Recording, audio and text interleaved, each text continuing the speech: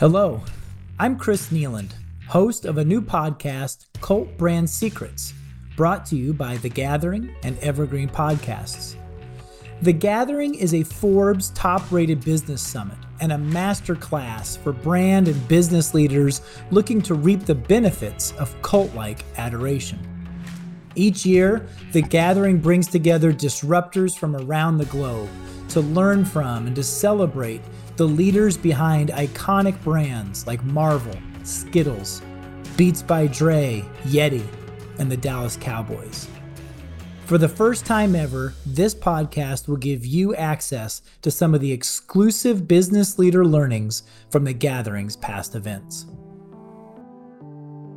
You're in for a treat today, folks, because Tom Herbst's presentation at The Gathering 2019 ranks among one of my top 10 all-time favorite presentations. I'd like you to listen to Tom speak, and I want you to ask yourself, how much do you really believe in what he's saying? You should use Tom's remarks as sort of a barometer to gauge your own passion and your own level of enthusiasm for cult branding. Because if you believe most of what he's saying is ridiculous or largely irrelevant for how brands should go to market or engage customers, then you should spend very little time or money in the pursuit of creating a cult brand. You just don't get it. On the other hand, if you get goosebumps listening to him talk and wish that you could devote your talent and all your time and everything your company does to aspiring to achieve the types of things that North Face is doing, then you'll not only get a ton of great advice from Tom, but this entire Gathering podcast series should become part of your daily professional development, and you should aggressively pursue the development of a cult brand. Tom is going to talk about a very important distinction, and that is the difference between building a business versus building a brand. As a business, the North Face is wildly successful at manufacturing and selling products expertly designed to help people thrive in extremely cold weather. But as a brand, North Face was dangerously close to losing its way. As it got bigger, it was becoming less beloved. In pursuit of greater profits, they were losing touch with the people that made their company great, both their best customers and the staff whose buy-in is so critical. And that's when Tom came in to help save the day. And as you'll soon discover, Tom is a very humble guy. He's soft-spoken. He wears his heart on his sleeve. He's atypical from the loud and obnoxious personalities that dominate our industry, present company included. He counsels us during his presentation to create brands that are more vulnerable, more approachable, and more lovable, which is perfectly appropriate because that's exactly who Tom is. Enjoy.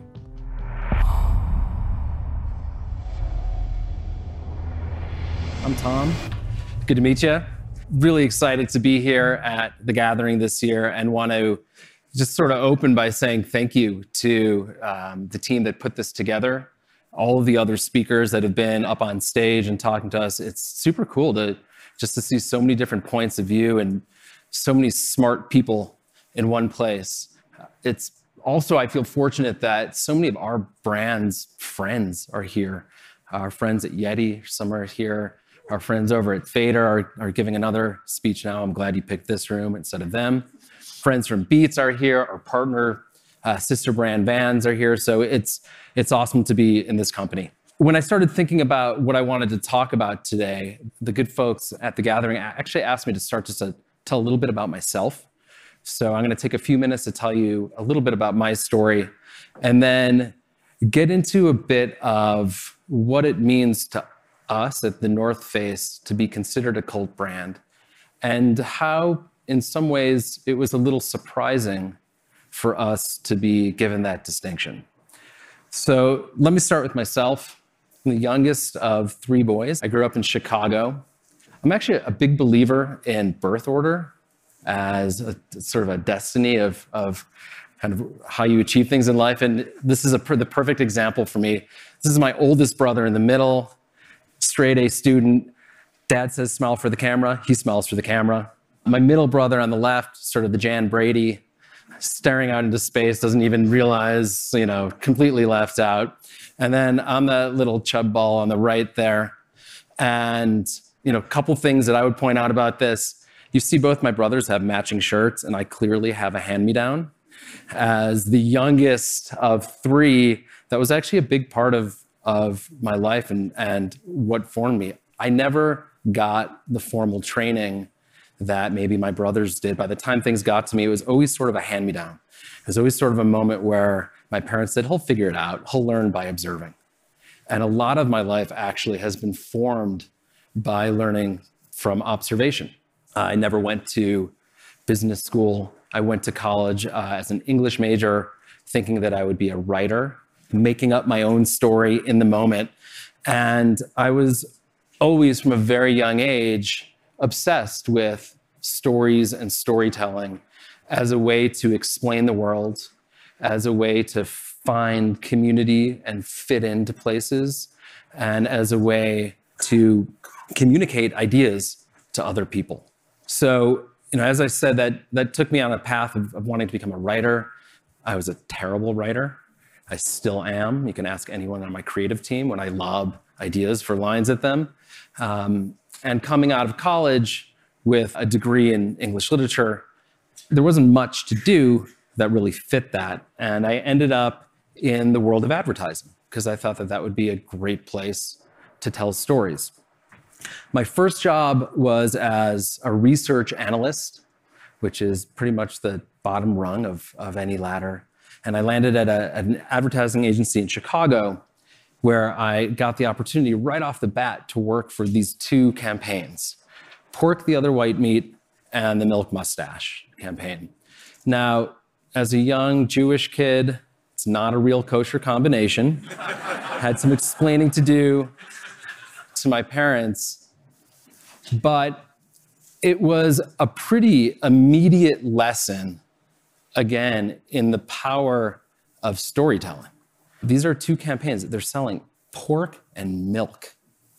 Could anything be more boring than, a slab of meat and some cow juice? I don't think so, but somehow these brands, through storytelling, managed to reach a lot of people. And in many ways, it sort of opened my eyes to the power of brands, big brands with massive reach, to start to change perception in culture. And that was something that was really exciting to me.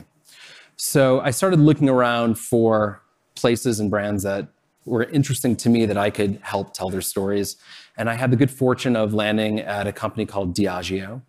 Diageo is one of those companies that not a lot of people have heard of, but you've heard of all of our brands, all of their brands. They own Johnnie Walker, Tanqueray, Guinness, Smirnoff, Kettle One. The list goes on.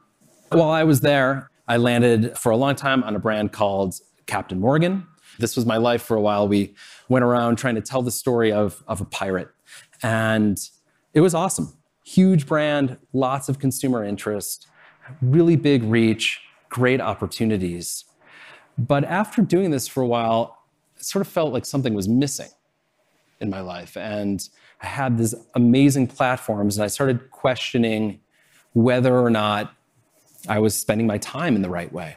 Our job is to change perception, is to start conversations, is to have meaningful interactions with people. And I started to take that really personally and think about, what did I want to do with that opportunity? Did I want people to drink more rum? Or did I want to do something more than that? And so when the North Face called me, immediately really sparked my interest.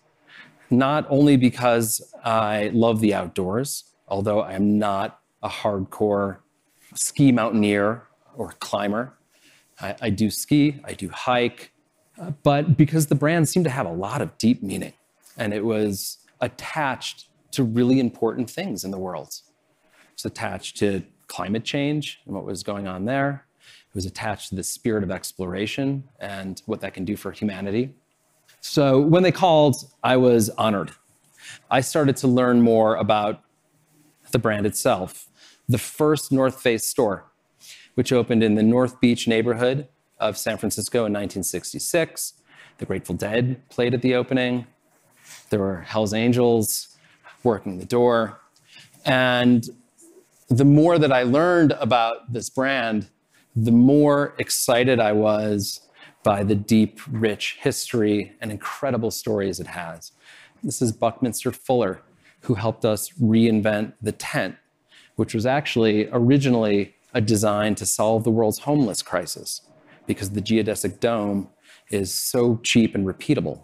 So as I got into this, it was an amazing fit for me personally, and something that I really felt like I could sink my teeth into. But at the same time, I have to say that I didn't necessarily think about it as a cult brand. And when I got the call and said, hey, you've been nominated for a cult award, I was pleased, but also there was a part of me that said, have we come far enough to be a cult brand? Certainly, we were born originally as a cult brand, dirtbag climbers in San Francisco who wanted to get off the grid. But due mostly to the success of the business, we had become really big.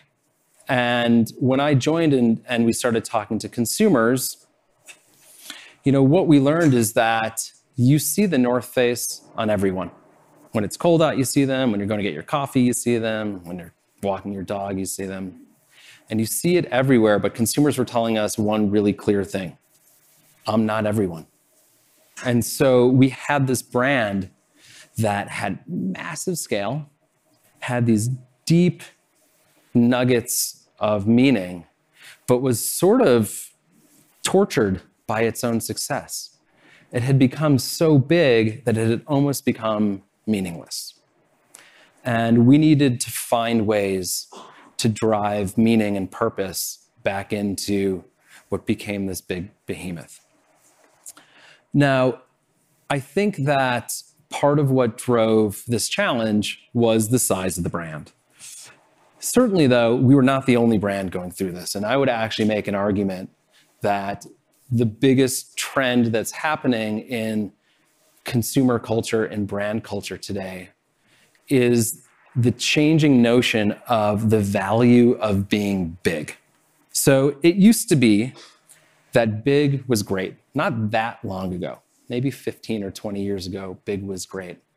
If you were big, that meant that you worked really well and people could trust you. It meant you were super consistent and everyone knew exactly what they were going to get from you. It meant quality, that the product that was going to be delivered was of a high quality.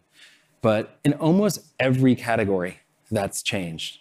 And what you see are smaller brands popping up that are more personal, connecting in different ways, expressing themselves through design and through experiences that are more human, and choice, overwhelming consistency.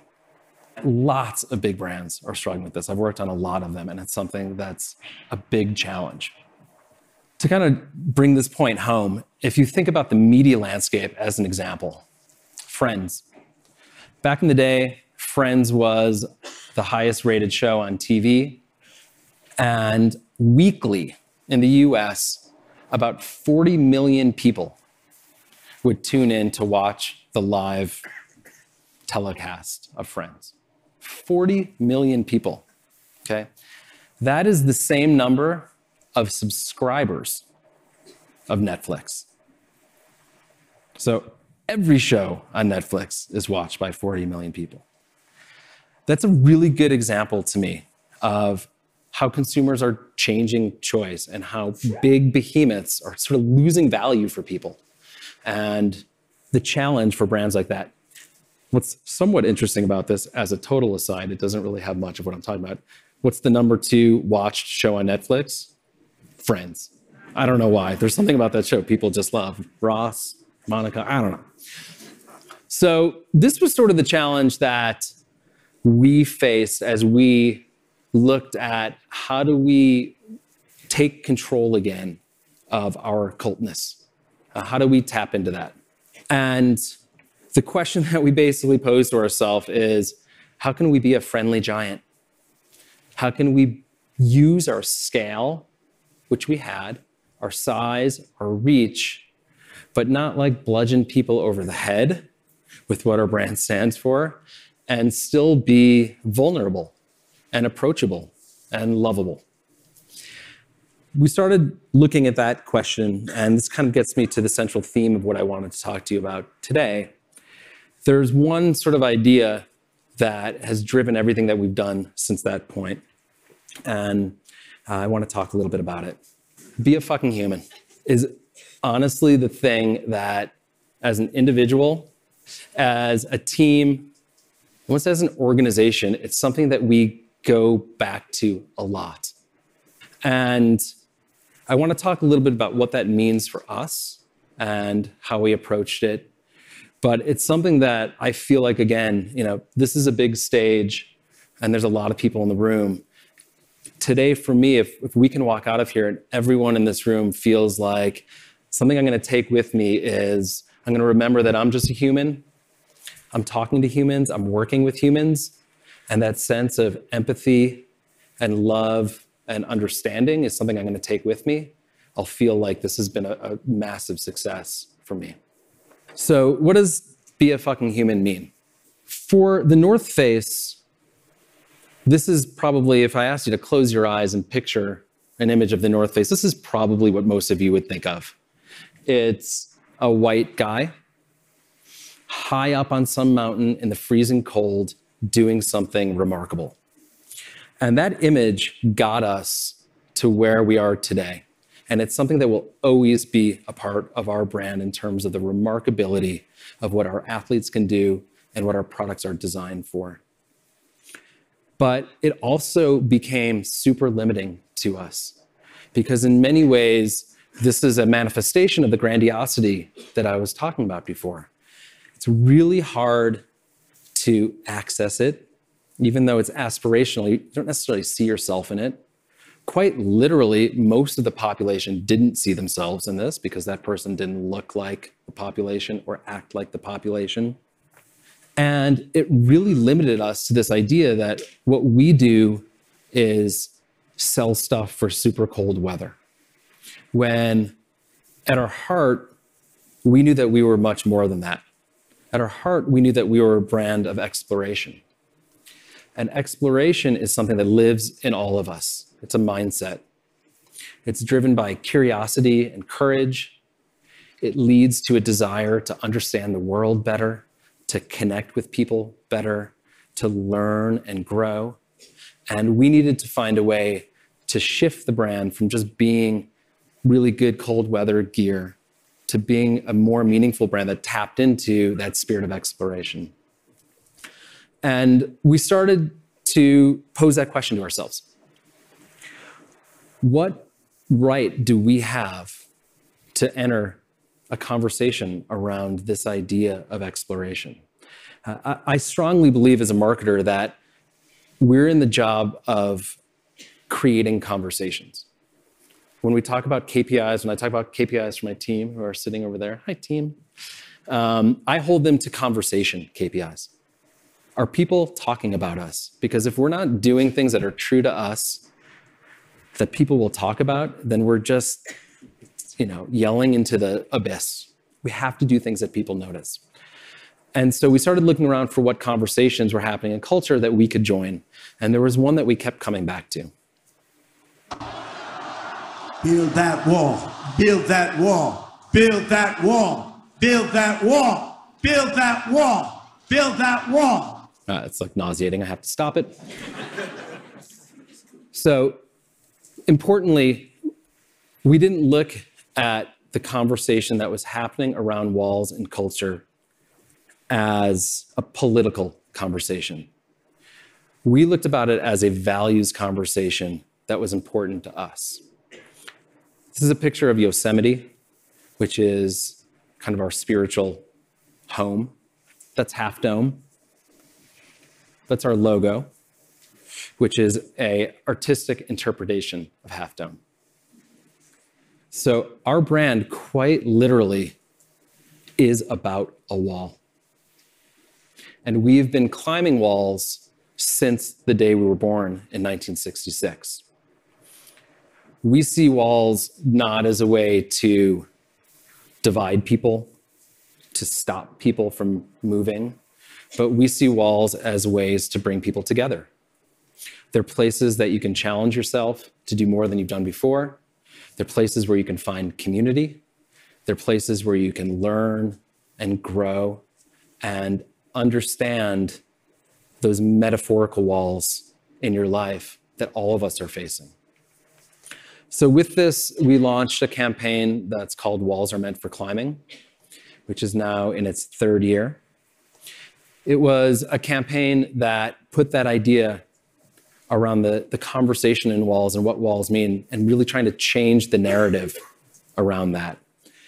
This campaign, importantly, was done in partnership with an external agency, but was really done internally by our team. We were given an idea and the team took it and ran with it. There's been a lot of talk this week about internal culture and what that means. I think this has been one of the most important rallying points for our culture at the North Face to really find itself again, because this speaks to our core values. It speaks to where we came from, and everyone on our campus and in our stores got behind it in a big way. And importantly, there were some people who said, you know what, this isn't the brand for me. And they left. And we're cool with that. So this brand was really about trying to change the conversation about walls and culture and drive inclusivity into that conversation. I'm going to play a quick film that brings this to life.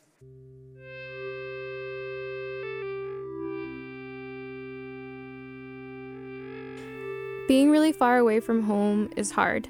There are moments when I'm in the mountains and I think, what did I do to deserve this? I'm so privileged. Where I'm from, there are no mountains, no trails, and no walls. Only walls society has put up. I know that what I do doesn't often translate to my family or my community, but I climb for them. I climb because I believe that there are no walls high enough to keep us chained.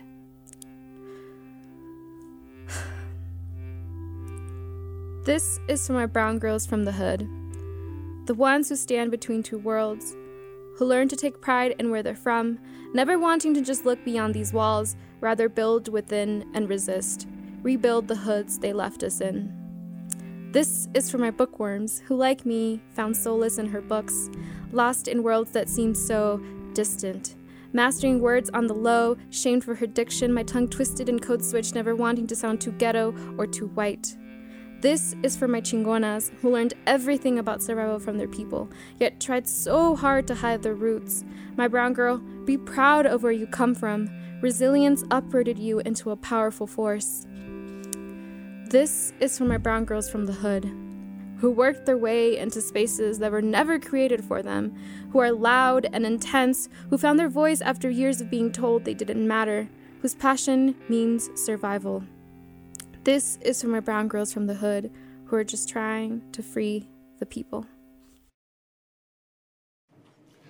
So this process for us was one, again, of just being more human, of realizing that there are personal stories to tell, of tapping into the communities that surrounded us. That's Montserrat, she's one of our climbers, a young Hispanic woman.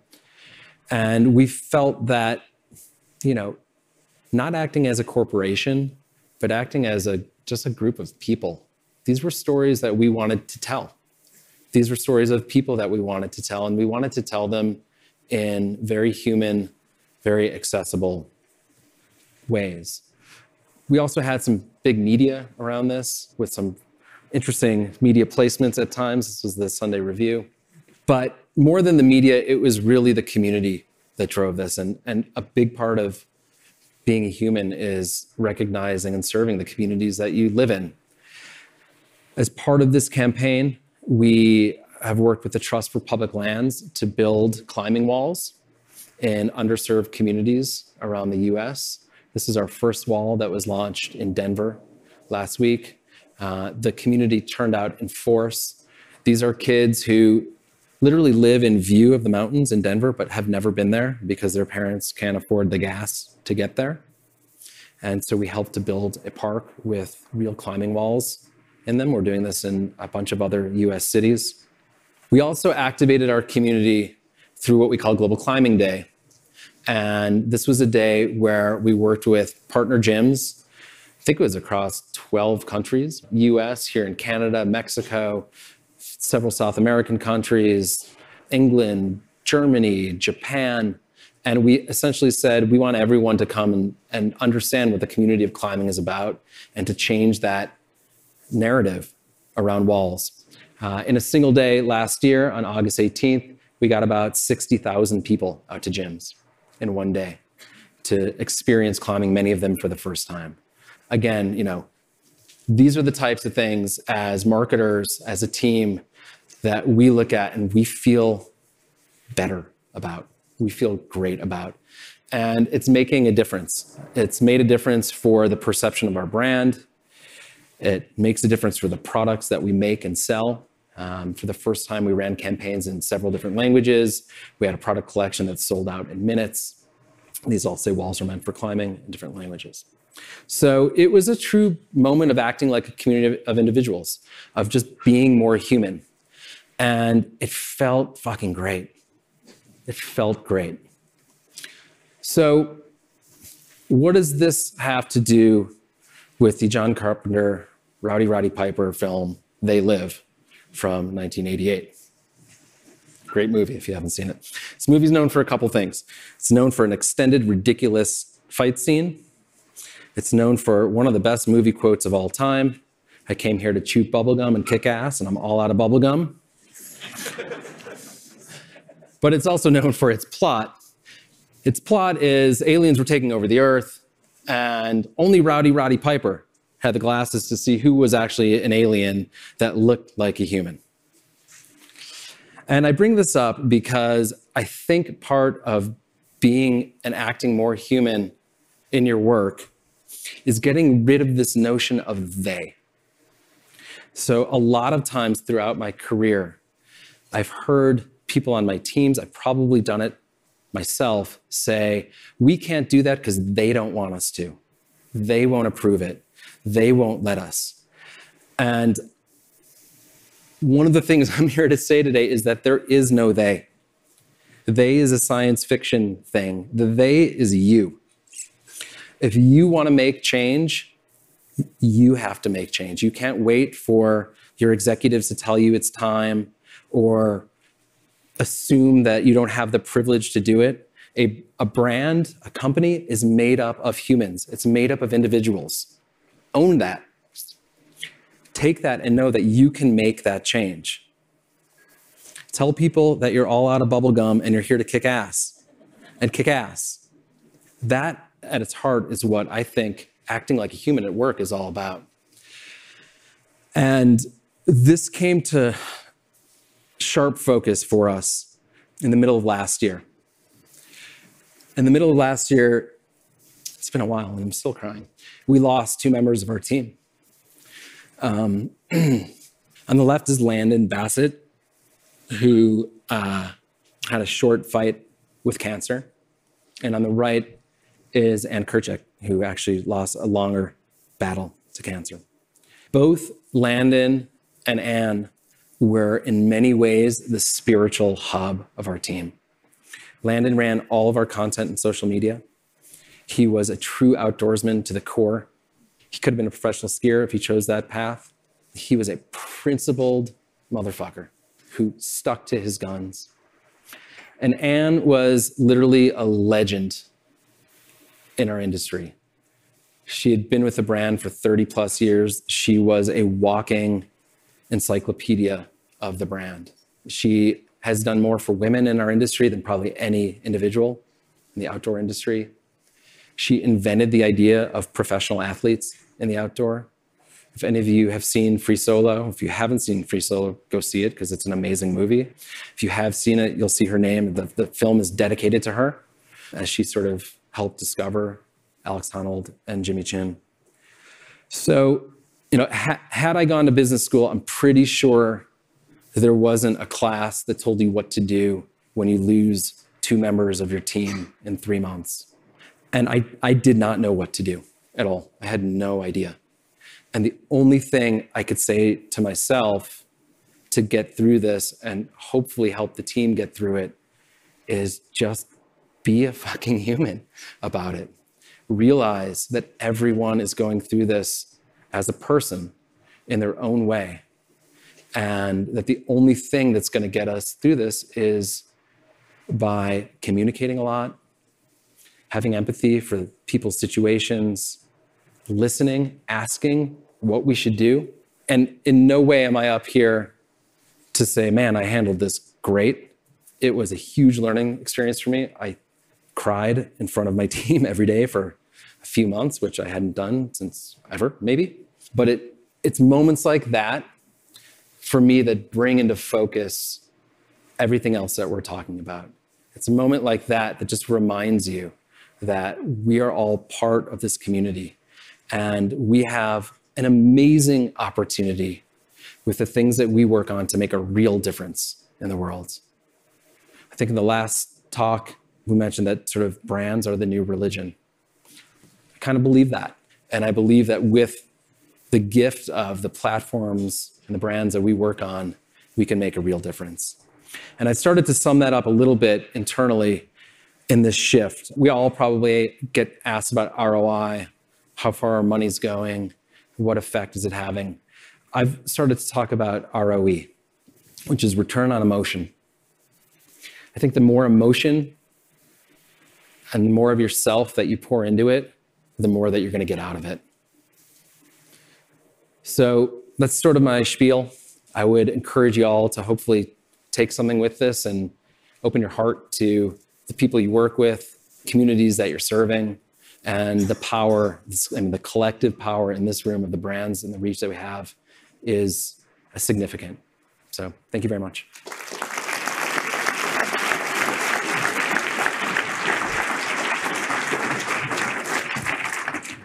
Thank you.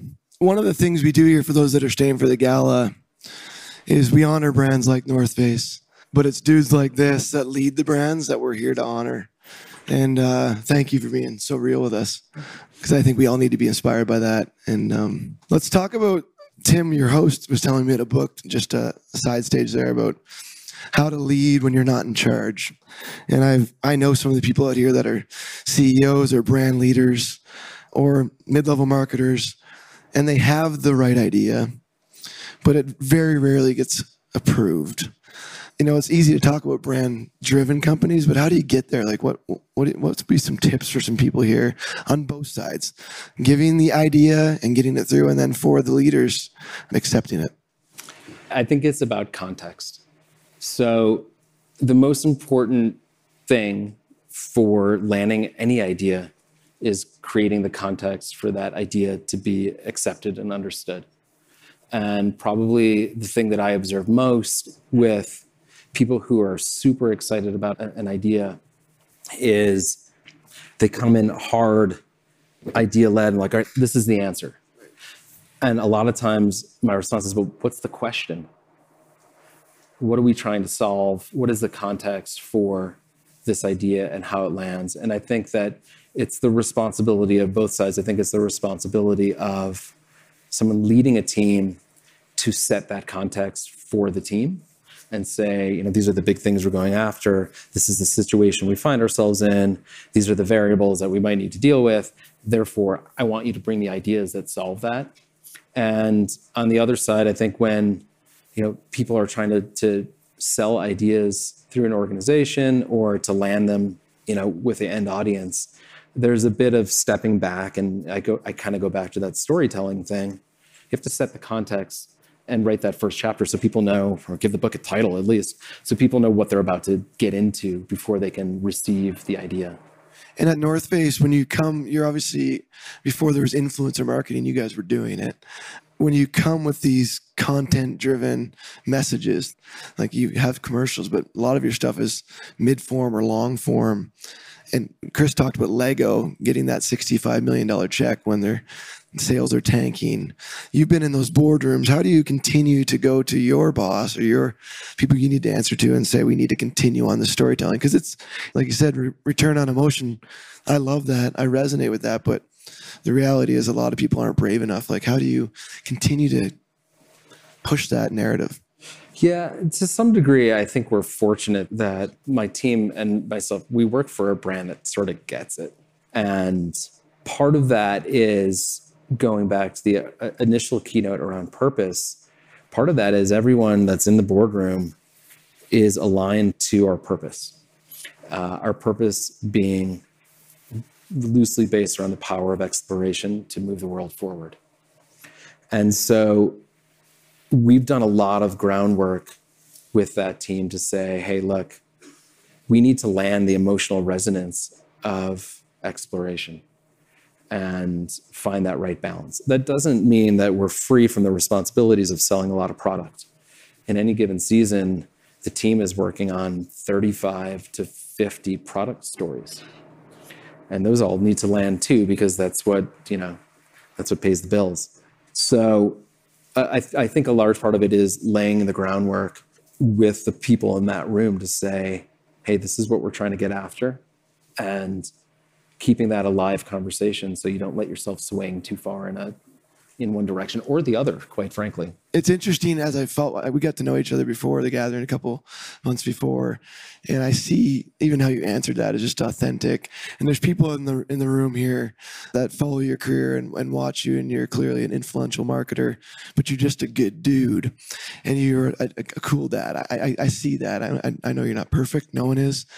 Let's get human for a minute and not talk about business, but how does business life bleed into your life, and how do you manage that? Because I've heard you talk about your kids. I see your family here.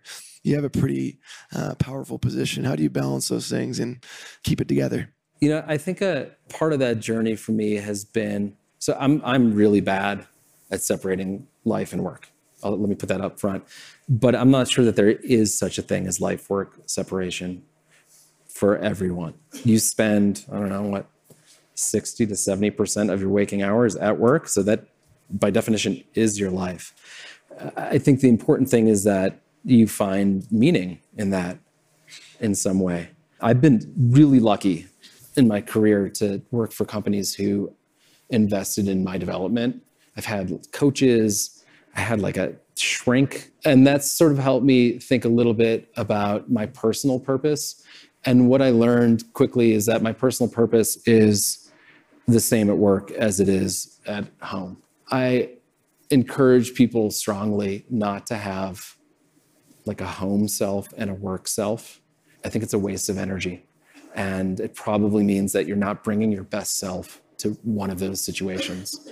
So I think as much as people in this room are probably thinking about their brand and the purpose of their brand, they should be thinking about themselves and their purpose.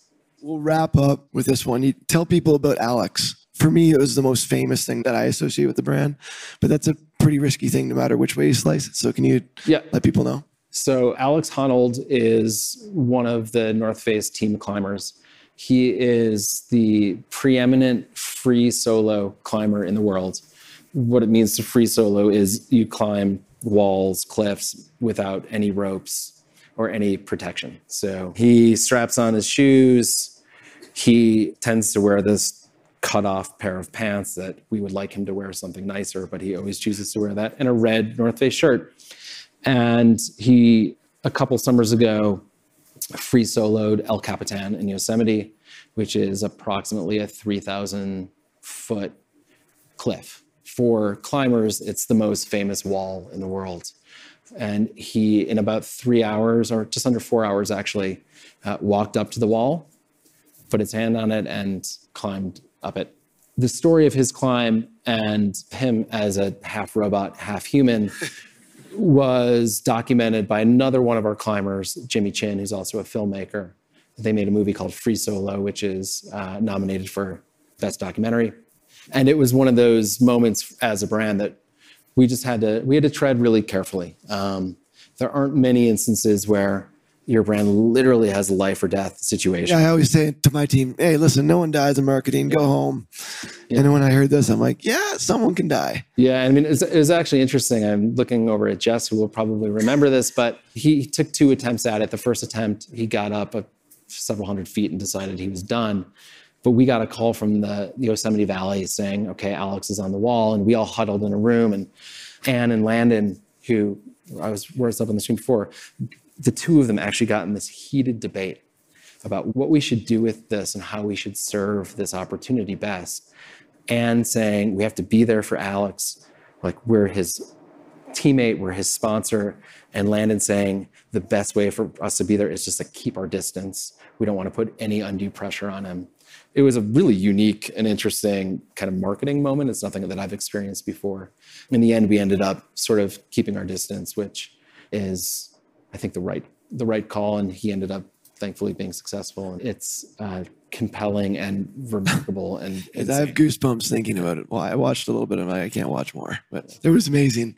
Thank you so much. Yeah, thank you. You're a great dude. Come up and say hi to him as he walks around. An incredible human. Let's give him a hand.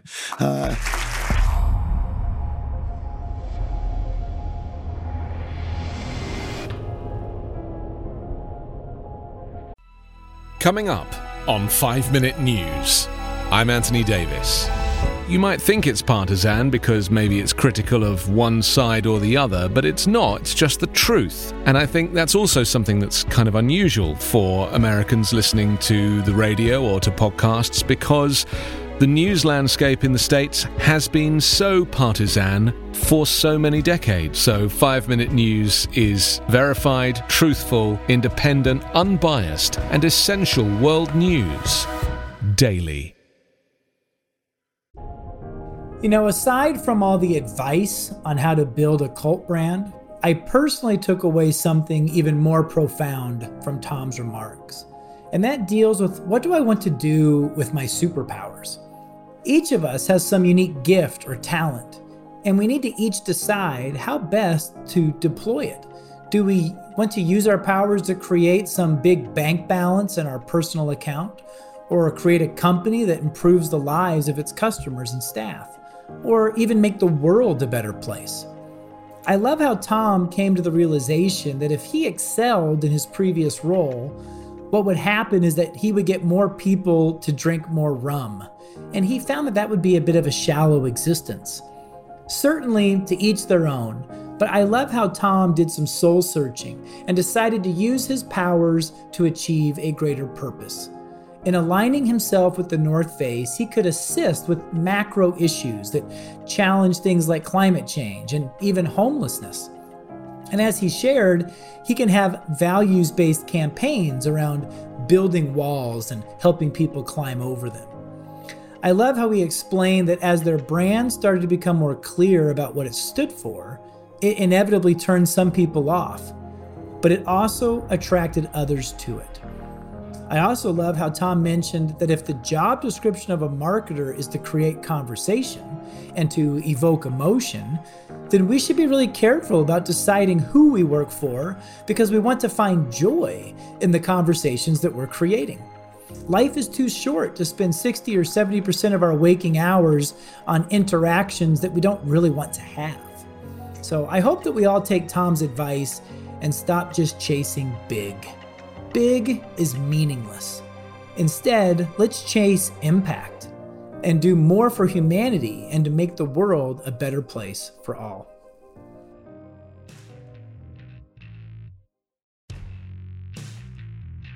Once again, this is your host, Chris Nealand, and you've been listening to Cult Brand Secrets, where we explore the great speakers and insights shared at The Gathering, a Forbes top-rated business summit. Learn more about The Gathering at cultgathering.com. If you enjoyed today's podcast, please rate and review us on your podcast app. It really helps. Cult Brand Secrets is a production of Evergreen Podcasts. Learn more about our podcasts at evergreenpodcast.com. Special thanks to Connor Standish and Laura Winter for their assistance in making this podcast possible. Also, I'd like to thank our producer and audio engineer, William Pritz, as well as executive producers David Moss and Bridget Coyne. I'm your host, Chris Nealand. Thanks for listening.